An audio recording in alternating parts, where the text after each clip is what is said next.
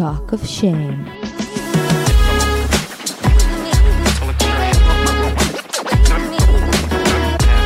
היי, קוראים לי טל זולטי ואתם מאזינים ל-Talk of Shame. בואו נדבר ללא בושה על דייטים, מערכות יחסים, סקס, מגדר, או בקיצור, כל מה שבאמת מעניין. יהיה מצחיק ומעמיק, בואו נתחיל. שלום לכל החמודים, הבאתי לכם היום את אחת הבחורות, סטנדאפיסטית ופודקאסטאית מהפודקאסט סקס והעיר והעיר, מאיה פז. אהלן, מה העניינים? מצוין, מה איתך? איזה כיף להיות פה טל, תודה שהזמנת אותי. איזה כיף שבאת. הכי כיף לי. את היית ברשימת המוזמנים המקורית שלי. די. לגמרי. איזה כיף, אני לא אשאל מה הוציא אותי ממנה, העיקר שחזרתי. לא יצאת מעולם. באנו לדבר היום על תופעה לא מספיק מדוברת בעיניי. מסכימה איתי? בואי נראה איך תגדירי אותה. תופעה שאני רואה אותה בעייתית, אני אגדיר אותה, אני אתן לה שם פשוט, נגעתי בה בקטנה כבר באיזה פרק, אבל אני רוצה שהיום נרחיב אותה, זה הנושא הזה של הזוגיות שלי שאינה זוגיות, או יותר נכון, החבר שלי שאינו חבר שלי, אלא הבנים, החברה שלי, שלא באמת החברה שלי. כן, לי היו רק קשרים כאלה. אקסקלוסיבי.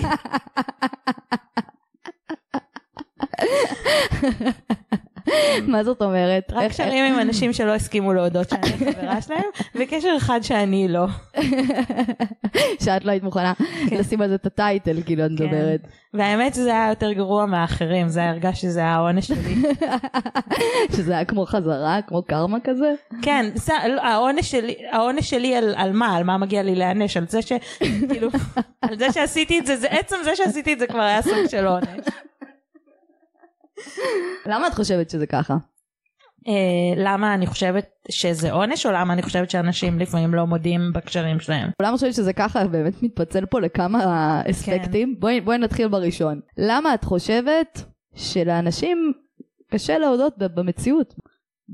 בהגדרה? תראי. כי יש גם כמה סוגים של חבר שלא חבר. אוקיי.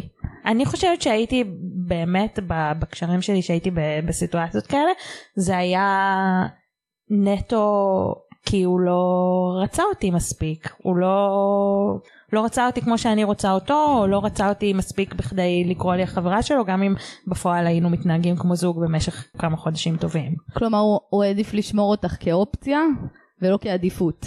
נכון, כן. שזה נטייה, אגב, מוכרת. לא, יש נורא נוח וקל לקשר את זה לאפליקציות, ולעובדה שכזה ההיצע הוא כביכול זמין, אבל גם אם הוא לא זמין הוא מול העיניים. אני חושבת שהדברים האלה היו עוד משחר המונוגמיה.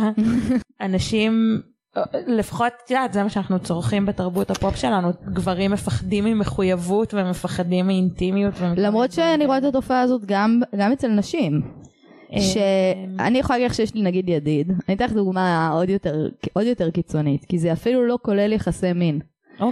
אוקיי, יש לי ידיד, שהוא אומר לי, יש בחורה אחת, שהיא כל היום נוגעת בי ומלטפת אותי ומחמיאה לי ומתקשרת אליי, שולחת לי לילה טוב ב2 בלילה ומה קורה וכל בוקר שולחת לי בוקר טוב מותק ומביאה לי קפה וממש כאילו מתחילה איתי, מנהלת איתי זוגיות, אוכלת איתי צהריים, ואז שאני מנסה להתחיל איתה היא אומרת לי לא, אני לא שם.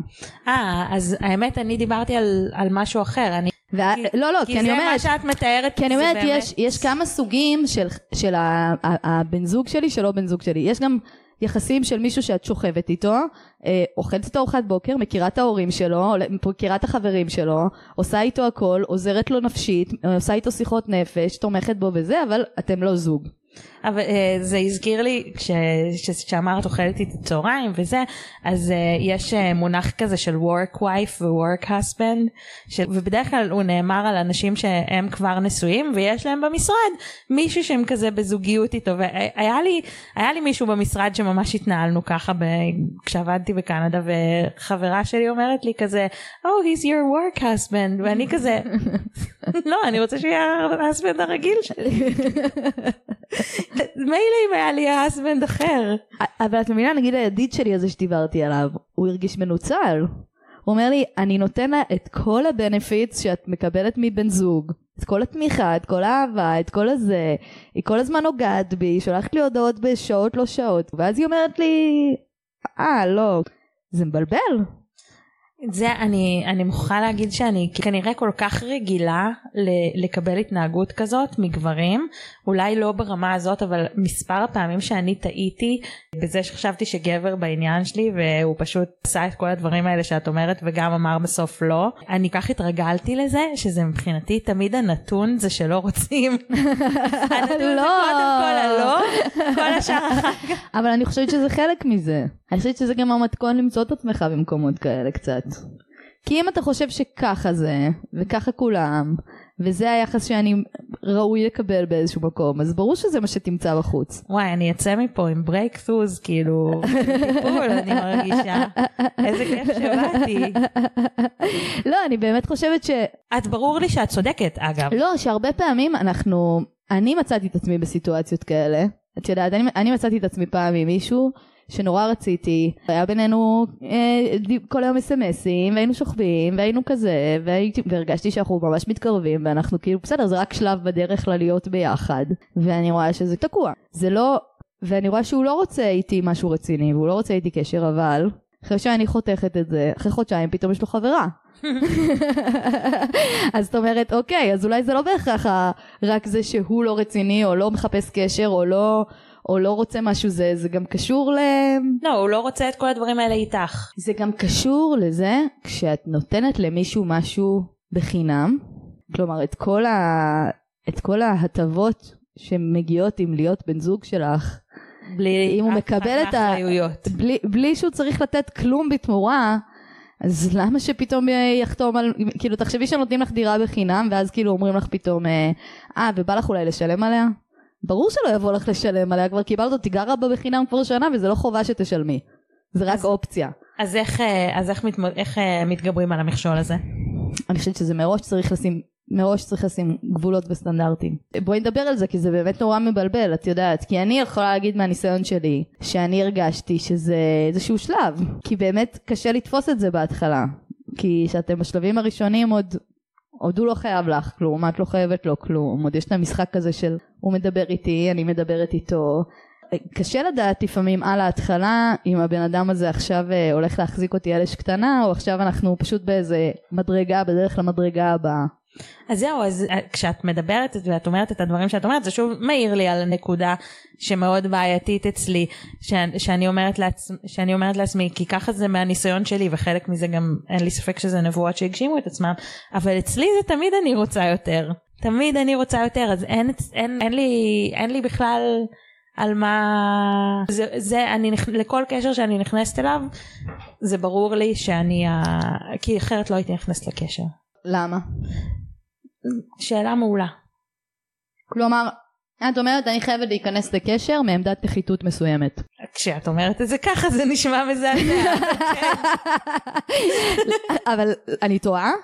לא יודעת. כאילו, את אומרת, אני חייבת להיות בקשר בעמדה שאני רוצה יותר מהבן אדם שאיתי. שאני יותר בעניין. זה לא שאני רוצה את זה, רוצה שהוא ירצה באותה מידה כמוני, אבל פשוט אני תמיד נורא, אם מישהו, בשביל שמישהו יעניין אותי, הוא צריך ממש לעניין אותי. ומה יוצר, אבל מה יוצר אצלך עניין? הזמינות רגשית?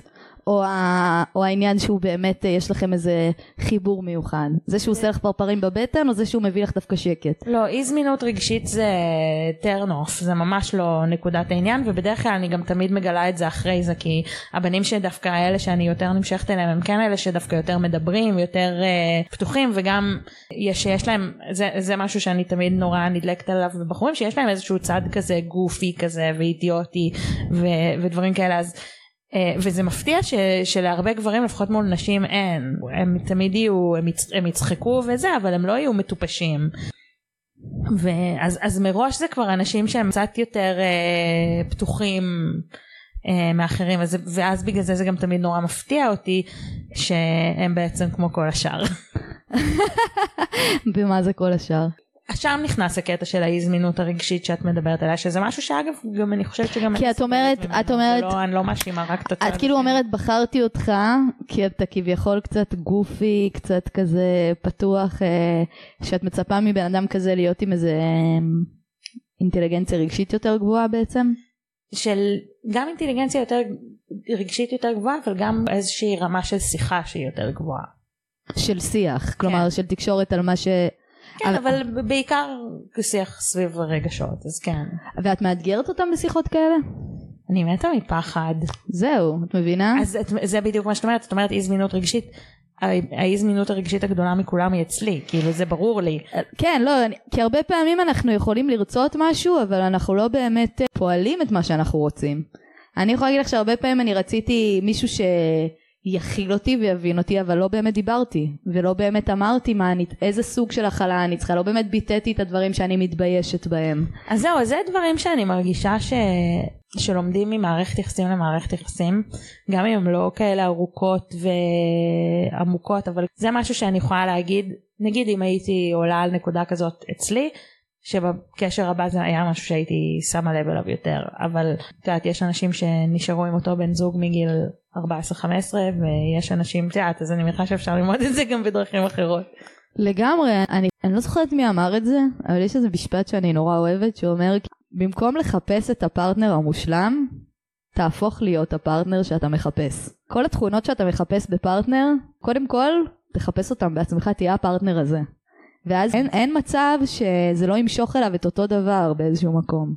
אתה מציב לעצמך קודם כל סטנדרטים כאלה, של הרמת פתיחות ושיח ופגיעות, וכמה אתה באמת דורש, מבקש, רוצה.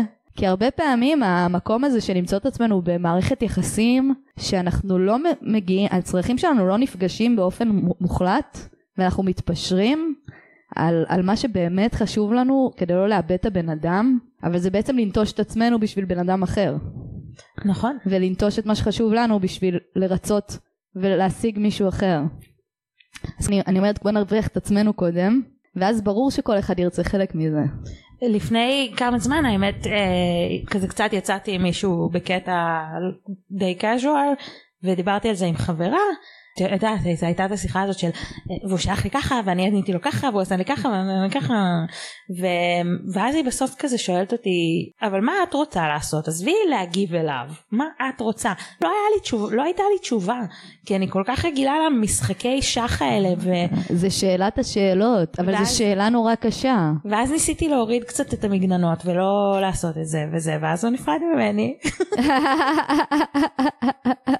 ומה זה אמר מבחינתך להוריד את המגננות? להודות בזה שאני כנראה מעוניינת במשהו יותר מקאז'ואל. מולו. לא, האמת זה לא הגיע אפילו לשלב של להיות מולו. זה נשאר ביני לבין עצמי. אבל זה בסדר. כן. בעיניי זה ממש בסדר, אם יש מישהו שאת מציבה לו גבולות, והגבולות האלה לא מתאימים לו, הוא לא מתאים. נכון. הוא פשוט לא מתאים. זה לא משנה כמה הוא מוצא חן בעינינו, כלומר כמה הוא נראה לנו מה שאנחנו צריכים. אם הוא לא יכול לפגוש אותנו בדברים שחשובים לנו, אז הוא לא מתאים. זהו, אז שם זה היה די ברור שזה לא הולך לאותם מקומות, בגלל נסיבות החיים של, בעיקר שלו, שלא ניכנס לזה יותר מדי. אז לכן אמרתי, הנה יש כאן הזדמנות לקשר מגניב כזה, בלי הלחץ שלה אחר כך, כי לא הולך להיות אחר כך. אבל מהר מאוד הבנתי שיש לזה את הלחצים שלו, בייחוד כשרוצים להתראות ולא תמיד מצליחים, בקורונה זה בכלל קשה, ושהבנתי שסוג קשר כזה כנראה גם לא מעניין אותי עכשיו, שאני כן מחפשת משהו להיבנות איתו הלאה. למה זה הפך להיות שיחת מה אני מחפשת? לא, זה הכל קשור בהכל. כי גם את אומרת, רציתי להיות איתו, בלי הלחץ הזה של אחר כך. שמה זה הלחץ הזה בעצם? הוא מתאים להיות בעלי, הוא מתאים להיות אבי ילדיי, כזה? כן, כאלה של להביא להורים, בקטע של לא טכנית ההורים שלי. כי אם הדבר הזה קיים, אז זה יוצר. מה הלחץ הזה יוצר אצלך? איך הוא מתבטא? אני חושבת שהלחץ שלה אחר כך, במיוחד בגילאים שאני נמצאת בהם, אני בת 36, אין לי ילדים, עוד לא עשיתי שום צעד לקראת זה שיהיו לי, אז את יודעת, לצאת עם מישהי בת 36, לא משנה בין כמה אתה, על ההתחלה זה כבר מלחיץ. כן, אני יכולה להבין את זה. זאת אומרת, למה להוסיף עוד אלמנטים? אבל האלמנטים האלה הם כבר שם בילט-אין, אז... נכון, אני ממש יכולה להבין את זה. אני חושבת שגם קשרים נבנים יותר טוב כשאין עליהם את הסטרס הזה קצת. אפשר באמת להכיר בלי לעשות מבחנים אחד בשני כל הזמן. הקשרים הכי טובים שהיו לי נגמרו התחילו ונגמרו כי הצד אחד הצדדים טס לחול ומראש ידענו את זה. אלה היו הקשרים הכי טובים והם היו נורא נורא קצרים. כי משהו בזה אפשר לך לשחרר? בדיוק. להתמסר? לשנינו. מעניין.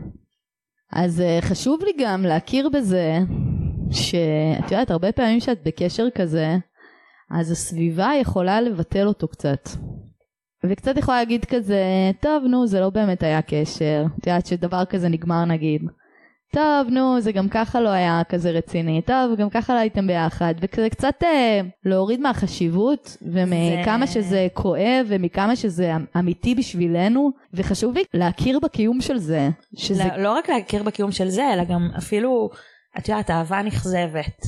שזה משהו שאת יודעת, השירים הכי יפים נכתבו על זה, והסרטים הכי יפים והספרים הכי יפים, וכשאת מספרת למישהי או למישהו שיש בחור ואת רוצה אותו והוא לא רוצה אותך, וזה מה שזה, זה אהבה נכזבת, וכמת נורא מבטלים את זה. נכון, לא נכון. נותנים לזה מקום. הרבה פעמים לא נותנים לזה מקום. בייחוד קצת מעל גיל מסוים, כי נראה לי בתיכון זה היה סבבה להיות שבורת לב מקראש לא ממומש.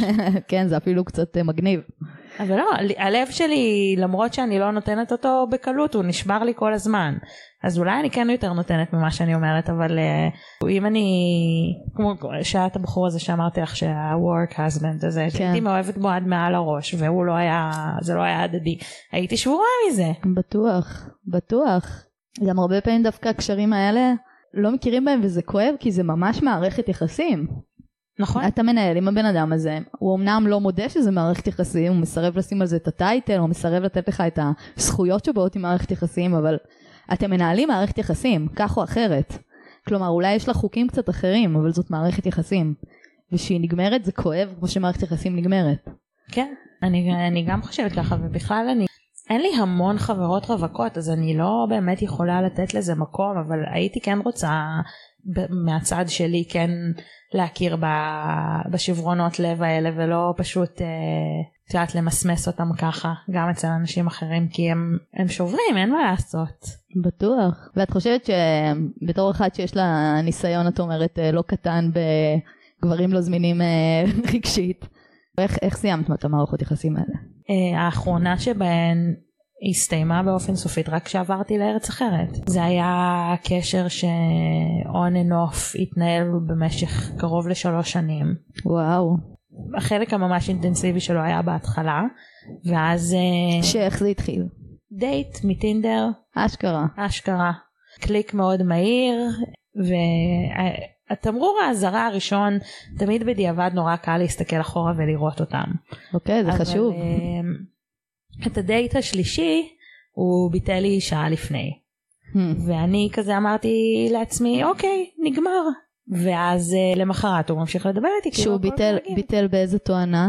אני חושבת שהתואנה הייתה משהו כמו, יש לי מלא דברים לעשות ולא הספקתי לעשות אותם, אז אני לא אספיק להגיע, משהו כזה. תירוץ מערכן כזה. תירוץ שברור לך, כאילו אני גם מכירה את זה מעצמי, כשאתה עושה מה שאנחנו עושות ויש לך פודקאסט ויש לך מיליון פרויקטי צד, סטנדאפ ודברים כאלה, אז תמיד יש לך שיעורי בית, תמיד יש לך מה לעשות. אז אני מכירה את הימים האלה שתכננת, הייתה לך to do list בגודל של אפילו לא כזה מאיים, והספקת רק 2 פריטים ועכשיו את אומרת לעצמך לא, אני לא אצא לדייט, לא מגיע לי. אבל לא משנה, בבוטום ליין הוא ביטל לי שעה לפני, אני לקחתי את זה כנראה לא יימשך, הייתי בסדר עם זה, ולמחרת הוא המשיך לדבר איתי כאילו הכל כרגיל, ואמרתי לעצמי ישר, מה את עושה עניין? הוא ביטל, הוא אמר לך, נשמע כאילו ככל שהתירוץ יותר דלוח, הוא גם יותר אמין. כן. לא הייתה לו סיבה אמיתית לא לבוא, וזה בסדר, ואז פשוט כל הקשר שלנו היה כזה, של לא להצליח לקבוע תוכניות מפחד שהם יבוטלו, תוכניות שמתבטלות, להתראות בתדירויות נורא נמוכות, שאני אפילו מתביישת להגיד שזה היה קשר מרוב שהתדירויות לא היו. אני חושבת שאין בן אדם שמאזין לנו עכשיו שלא מצא את עצמו מתישהו בקשר כזה. אני מקווה בשבילכם שלא, אבל זה לא נדיר שמישהו כזה קצת מחזיק אותנו על אש קטנה ומבלבל, וזה בדיוק הפרק שעשיתי עם טל מיכלוביץ', הוא פשוט לא כזה בקטע שלך. שזה לא שהם לא בקטע, הם פשוט לא מספיק. הם לא עושים את המאמץ, אבל הם מוכנים להופיע. אני נורא רציתי להתקדם עם הקשר הזה לקראת, את יודעת, מגורים משותפים, דברים כאלה, אפילו, את יודעת, לא ישנו ביחד, אז מה אני עושה כאן בכלל, ואיכשהו המשכתי לחזור ולהיות בקונסטלציות שונות של קשר עם הבן אדם הזה במשך 3 שנים, עד שחזרתי לגור בישראל, ואין לי איך להתראות איתו. אני נורא מזדהה. אז זאת אומרת שרק מה שהצליח לנתק אותך ממנו זה רק המעבר שלך לישראל. אני לא יודעת להגיד מה היה קורה אם הייתי עדיין נשארת בקנדה, אבל אין לי ספק שהיו עוד דברים. ולאורך הדרך, שאת רואה את כל הדברים האלה שקורים, ואת התירוצים, ואת הדחיות, ואת יודעת את כל ההתנהלות הלא סבבה הזאת, את מדברת איתו על זה? את שואלת אותו על זה? את פותחת איתו את זה? אחד הדברים שהכי שיגעו אותי בקשר הזה, זה היה ההבדל בין דיבורים למעשים, שזה גם משהו שקורה הרבה, שבן אדם אומר א' ב' ג', אבל הולך ועושה ד' ה' ו'. נורא, קשה, נורא. אז זהו, וכאילו כולם אומרים action speaks louder than words. לא. אני חייבת להגיד משהו אחד. לא, אני כבר אמרתי את זה, זה לא פעם ראשונה שאני אומרת, לא מעשים מדברים יותר ולא מילים מדברים יותר. רק צריך לראות אם יש פער ביניהם. אם הם לא מתיישבים ביחד, צריך להסתקרן ולהגיד משהו פה לא בסדר. צודק. כל עוד הם יושבים ביחד, המעשים והמילים יושבים באותו קנה, הם מדברים את אותו דבר, הכל בסדר, יש פה בחירה חופשית. ברגע שהם לא מדברים את אותה שפה, זה כבר סוג של מקום שבא לשגע אותנו. זה מתכון להתחרפן ולהיתקע. לא, את צודקת. ואני הייתי מאוהבת. לקחתי כל מה שיכולתי לקחת, ואם זה מילים שיפייסו אותי, אז זה מה שאני לוקחת מהקשר. ובסופו של דבר, היינו מדברים על זה מלא, התשובה שלו הייתה שהוא עדיין לא מוכן, עדיין לא זה. כן. אני תוך כדי ידעתי, כבר אני הפסקתי לדבר, כאילו יכולתי לבוא אליו בטענות שהוא לא מכיר אותי לחברים שלו, אבל בסוף הקשר גם אפילו אני לא דיברתי, חברות שלי לא ידעו שאני מתראה איתו עדיין. זה לא משהו שהייתי גאה בו. כבר התביישת בזה שאת מוכנה לקבל את זה? וגם גם נפרדנו רשמית פעם אחת, ומאז היו לנו עוד כזה מלא פרדות קטנות שכבר לא היה לזה משקל. כן. ואת יודעת, זה לא כאילו שנינו היינו בשנות ה-30 לחיינו, זה לא שהיינו ילדים. זה נורא קשה, כי שיש רגשות, אז את נורא רוצה להאמין, ואת נורא רוצה להאמין שזה ישתנה, ואת גם נורא מפחדת לאבד. נכון, וגם עשיתי חישוב, שהיום כנראה הוא היה עובד אחרת, אבל החישוב היה של מה אני מקבלת מזה לעומת מה אני מקבלת בלי זה. העדפתי להיות הייתי מודעת להכל, ופשוט בחרתי כל פעם מחדש להיות שם. כן, כי אנחנו תמיד נעדיף גיהנום מוכר מגן עדן לא ידוע.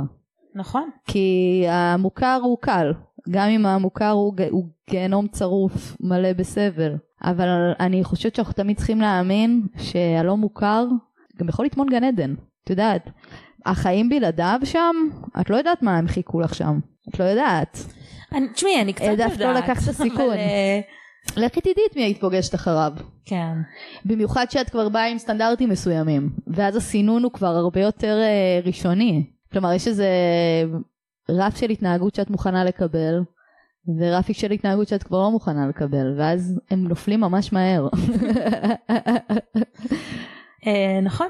שזה אגב בעיניי, אם מישהו מפחד שואל את עצמו איך להימנע מקשר כזה, אז בעיניי זה רק אם יש סטנדרטים מראש, כלומר קודם כל לשאול את עצמנו איך אני רוצה שהזוגיות שלי תראה, איך הייתי רוצה שיתייחסו אליי, ולקבוע את החוקים.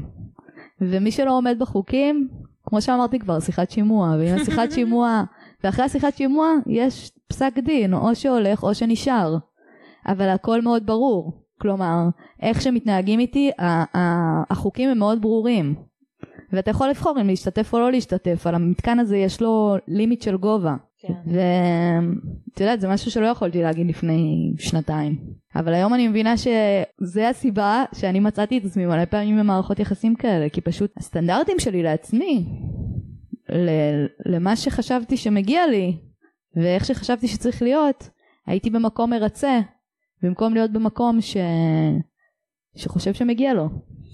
תראי, אין לי ספק שאני לא אמצא את עצמי שוב בכזה קשר. כן. אבל אני כן חושבת שאני בגלל הניסיון וגם בגלל מה שאת אומרת של הצבת הגבולות הזאת, אז יכול להיות שאני מפספסת דברים שהיו יכולים להיות אמיתיים אם היה להם קצת יותר זמן להתבשל. זה כזה, פעם נורא האמנתי בהימורים, אבל היום אני אומרת, עם פוטנציאל לא הולכים למכולת. כאילו אני באמת חושבת שאסור לצאת עם פוטנציאלים, ואסור להיות במערכות יחסים עם פוטנציאל. כי הפוטנציאל הזה יכול להישאר פוטנציאל לנצח. וזה אף פעם לא התפקיד שלנו גם להפוך את הפוטנציאל הזה לממומש. זה רק התפקיד שלו. ואם הוא מראה סימנים של פוטנציאל, והולך כמו פוטנציאל, ומדבר כמו פוטנציאל, סביר מאוד להניח. יש מקרים, אני לא אומרת שלא. אבל באמת לקחת את הצ'אנס הזה של 1 למיליון שהפוטנציאל הזה ממומש. רובם הם, זה גם לא נכון לצאת עם פרויקטים. זה גם לא נכון לצאת עם מישהו שהופך להיות הפרויקט שלך עכשיו, להפוך אותו לגבר נורמלי שיודע איך לנהל מערכת יחסים ואיך לדבר ואיך להתנהג. לא, אני חושבת שאני אהיה הפרויקט של כל מי שיצא איתי, אבל... כן, יש בזה משהו קודפנדנטי כזה קצת, את יודעת, שלמצוא איזה מישהו לא זמין רגשית בשביל שלא נצטרך לטפל בעצמנו, שלא נצטרך להתעסק בעצמנו, שכל מה ההתעסקות תהיה בו.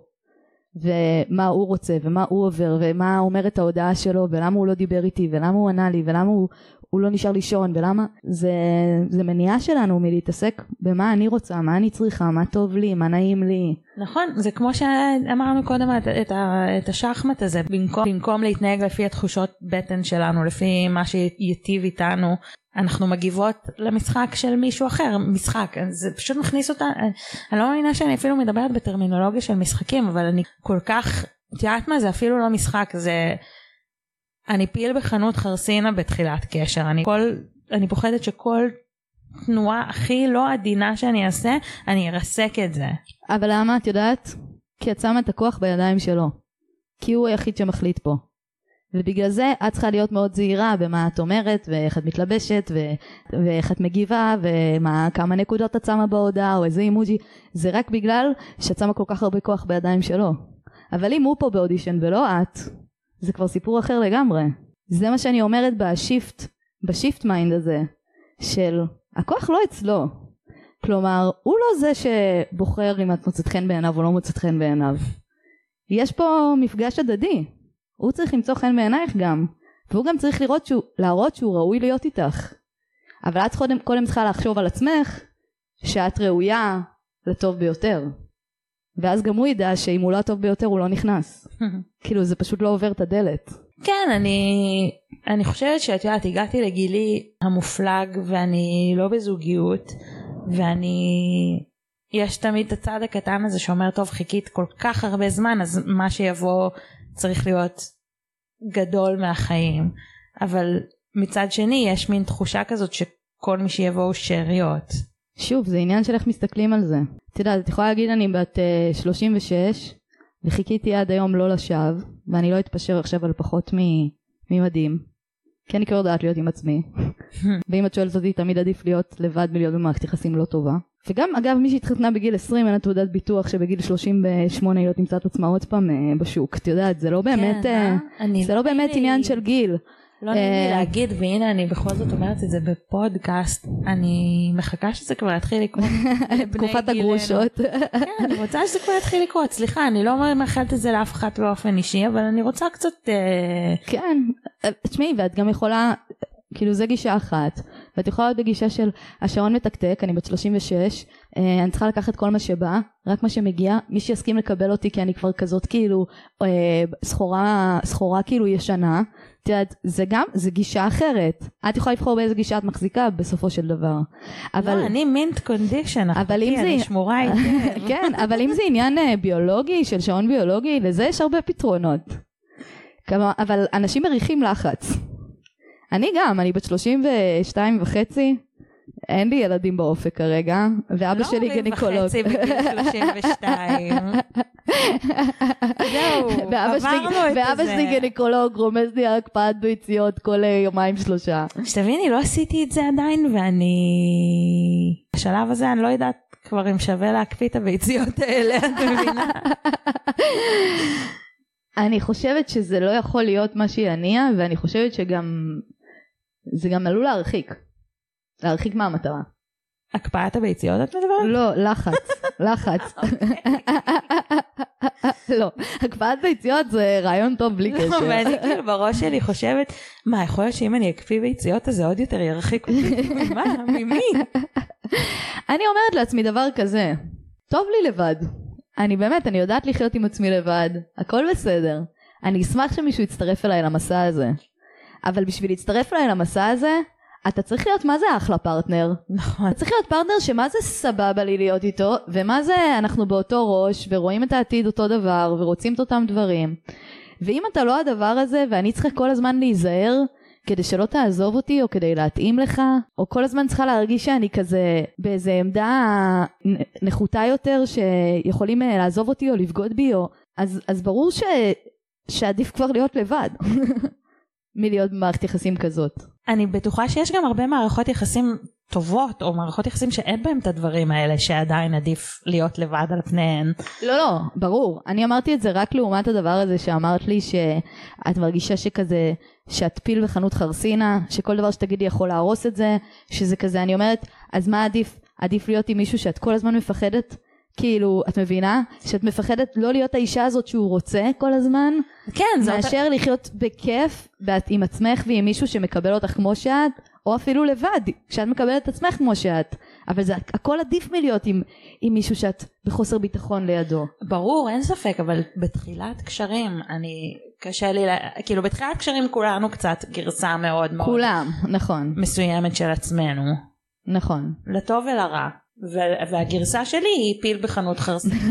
מתישהו משהו נשבר, ואז... שמה זה משהו נשבר? מתישהו יש איזשהו עימות ראשון. בכל קשר, גם בקשרים לא רומנטיים, נראה לי, מגיעים מתישהו לאיזשהו שלב של איזשהו עימות. ומה שקורה הרבה פעמים זה שלא מתגברים על העימות הראשון הזה. העימות הזה הופך להיות דיל ברייקר. אבל זה שוב, זה מבחינתי זה לא העימות, זה הסימן של, כמו שאמרת, הוא לא מספיק בקטע שלך. אני חושבת אבל שזה בסדר. זה אחלה סנן למי שלא מספיק בקטע. אני חושבת גם ששווה גם אולי להגיד כמה מילים על שאת מבינה שאת אוקיי, מוצאת את עצמך ואת כבר בתוך דבר כזה, ואת מרגישה שאתם זוג ושאתם הולכים לגור ביחד כמו שאמרת, ושזה הולך לאיזה מקום מסוים, אבל אז את מתחילה להבין שזה לא. נכון. אז גם איך לצאת משם, ואיך לסיים את זה, כי זה מאוד קשה. הרבה פעמים אנחנו כבר נתלים קצת במערכות יחסים כאלה. אני הלכתי ממנו מספר פעמים בידיעה שעכשיו נפרדנו. אחרי זה הוא תמיד היה יוצר קשר, ומתנהג סוג של כרגיל. עכשיו, ואז אני הבנתי מזה שאוקיי, אז כל מה שנאמר בשיחה שבעקבותיה אני חשבתי שנפרדתי. וואי, אני כל כך מכירה את זה.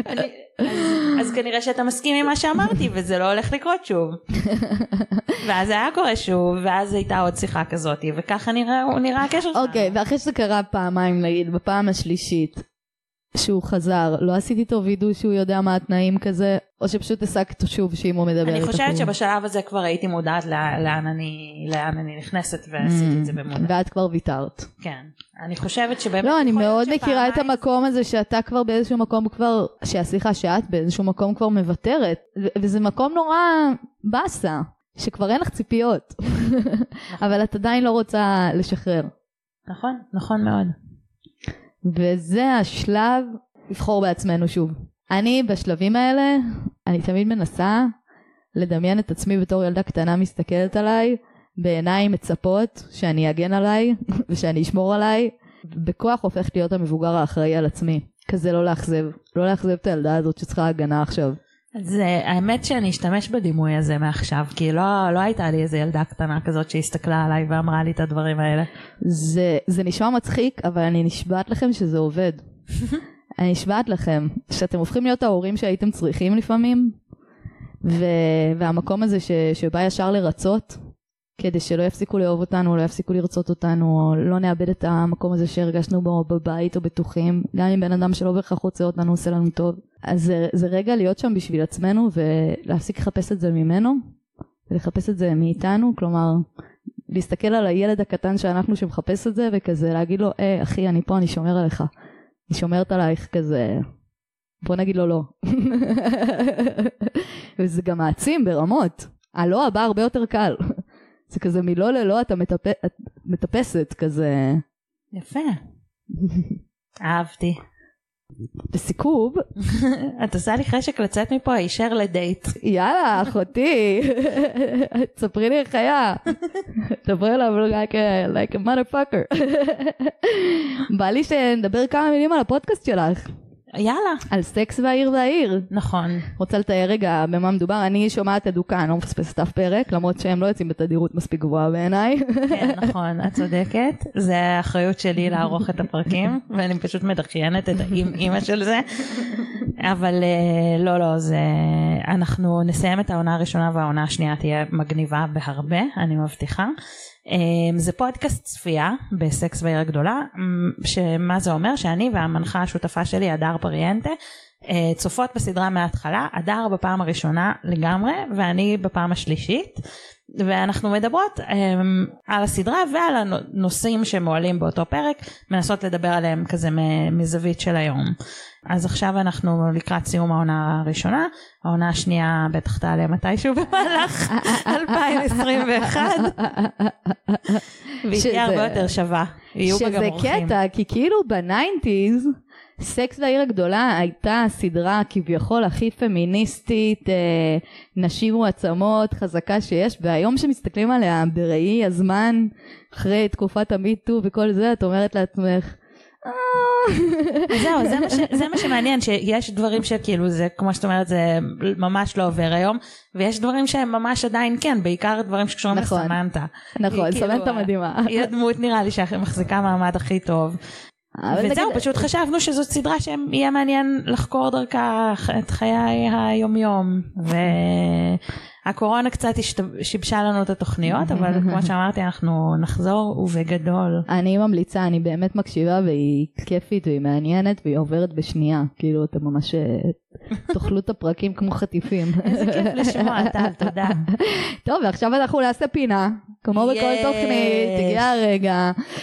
הפינה שלנו היום היא דברים שלמדתי בדרך הקשה. אני ביקשתי מהמאזינים שלי לספר לי על לקחים שהם למדו בדרך הקשה. אוקיי. ואני ואת ככה נזרום, דבר על זה. יש לך איזה לקח שאת למדת בדרך הקשה? חוץ ממה שדיברנו עליו בכל הפודקאסט.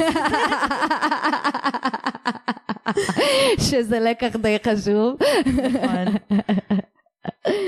אוקיי. דברים שלמדתי בדרך הקשה. שמישהו אומר לך, אפשר להוריד את הקונדום, מת להרגיש אותך, זה לא רק את שהוא רוצה להרגיש. אוקיי. זה בהחלט לקח חמור, אני לא יודעת אם הוא נגמר במחלת מין. תקשיבי, אבל אני לא בטוחה שהבנתי אותו. אני חושבת שהיא אמרה, אם מישהו אומר לך שהוא מת להרגיש אותך, ורק בגלל זה הוא רוצה להוריד את הקונדום, אז קחי לחשבון שלא רק אותך הוא רוצה להרגיש, הוא יכול להדביק אותך כן, הבנתי, נכון. כנראה נדבקה באיזה מחלת מין מסוים. אוי, אני מצטערת מאזינה. שאם מציעים לך נישואים, כדאי לענות כן או לא ברור. וואו, זה לקח שהייתי רוצה לשמוע יותר על הדרך הקשה בה הוא נלמד. וואו. אחותי תרחיבי לנו בבקשה, אני באמת רוצה לדעת מה ענית, אולי, או שזה היה כזה, כן, לא, זהו. אולי זה היה עם סימן שאלה כזה, לא. אין כאן מקום לטעויות, זה או שזה כן נחרץ, כל שאר הדברים הם לא. זהו. התשובה אולי היא נורא מצחיקה שמציעים לך נישואים. זה אירוע גדול כזה, רוצה להינשא לי? אולי. אוקיי, זה לקח די קל.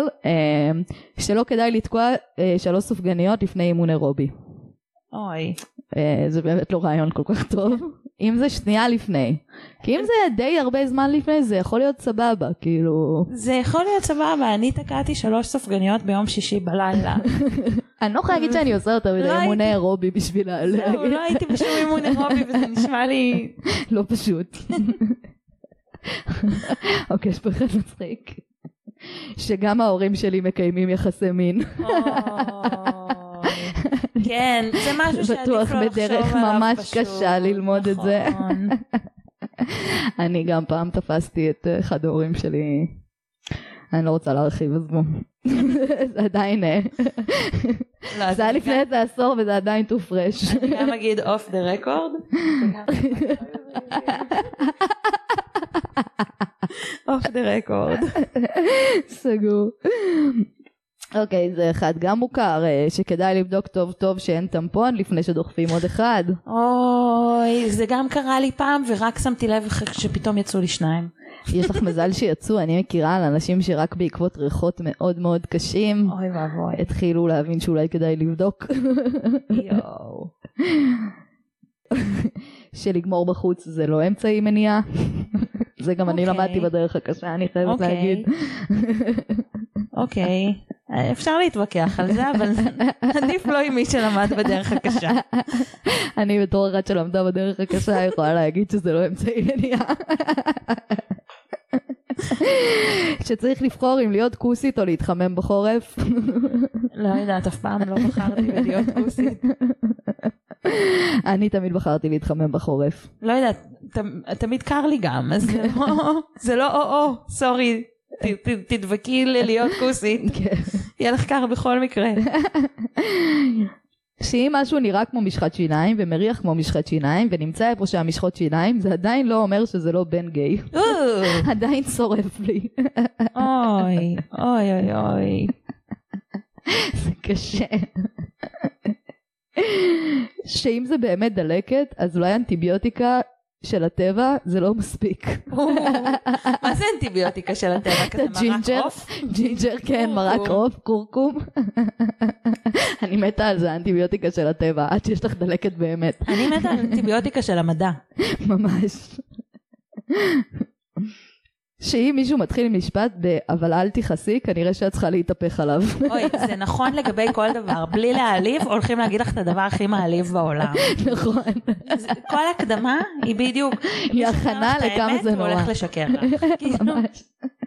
אני אגיד לך את האמת, זה תמיד שקר. כן. חד משמעית. אוקיי, שהדרך להרגיע בחורה לא תמונה במילה תירגעי. וואי. מדויק. זה לא נראה, זה כאילו, זה מי שאמר את זה, זה מי שאמר לה תירגעי, נכון?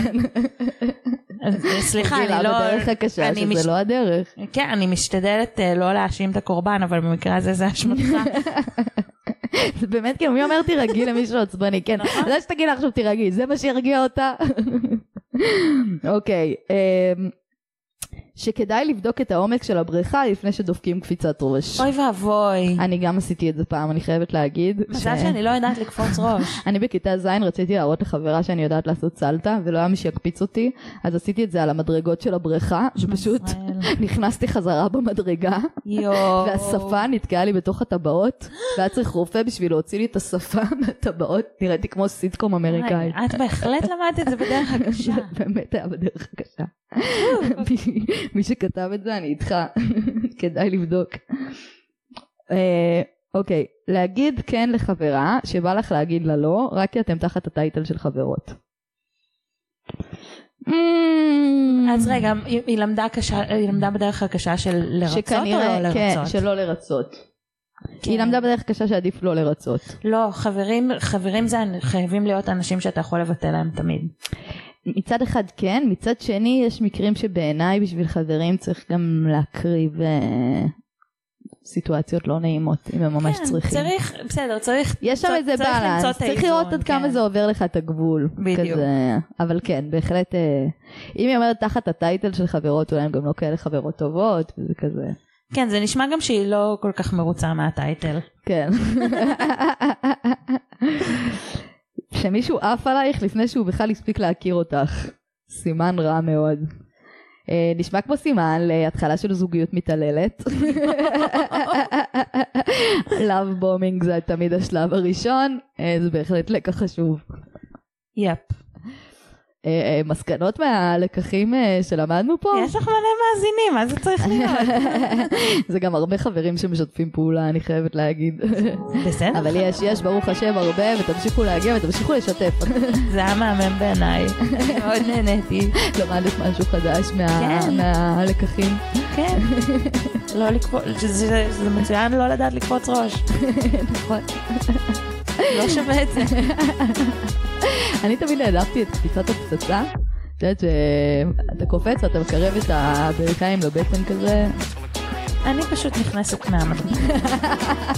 נייס and easy. אני למשוך יותר מדי צריך להם. טוב, מאיה, תספרי לחבר'ה איפה הם מוצאים אותך. אתם יכולים למצוא אותי בטוויטר, פזפיד, זה הניק שלי, מאיה פז, ובפודקאסט סקס והעיר והעיר, בכל פלטפורמות הפודקאסטים. אני ממש ממליצה שוב, תחפשו גם אותי, טוק אוף שם פודקאסטים שלהם ביוטיוב, בפייסבוק ובאינסטגרם, וכל שאר האפליקציות, גוגל פודקאסט, ספוטיפיי, אייטיונס, לא יודעת איפה שאתם שומעים, כנראה אני שם, כותבים את זה טוק אוף שם עם F1 באוף, בפודקאסט בעברית.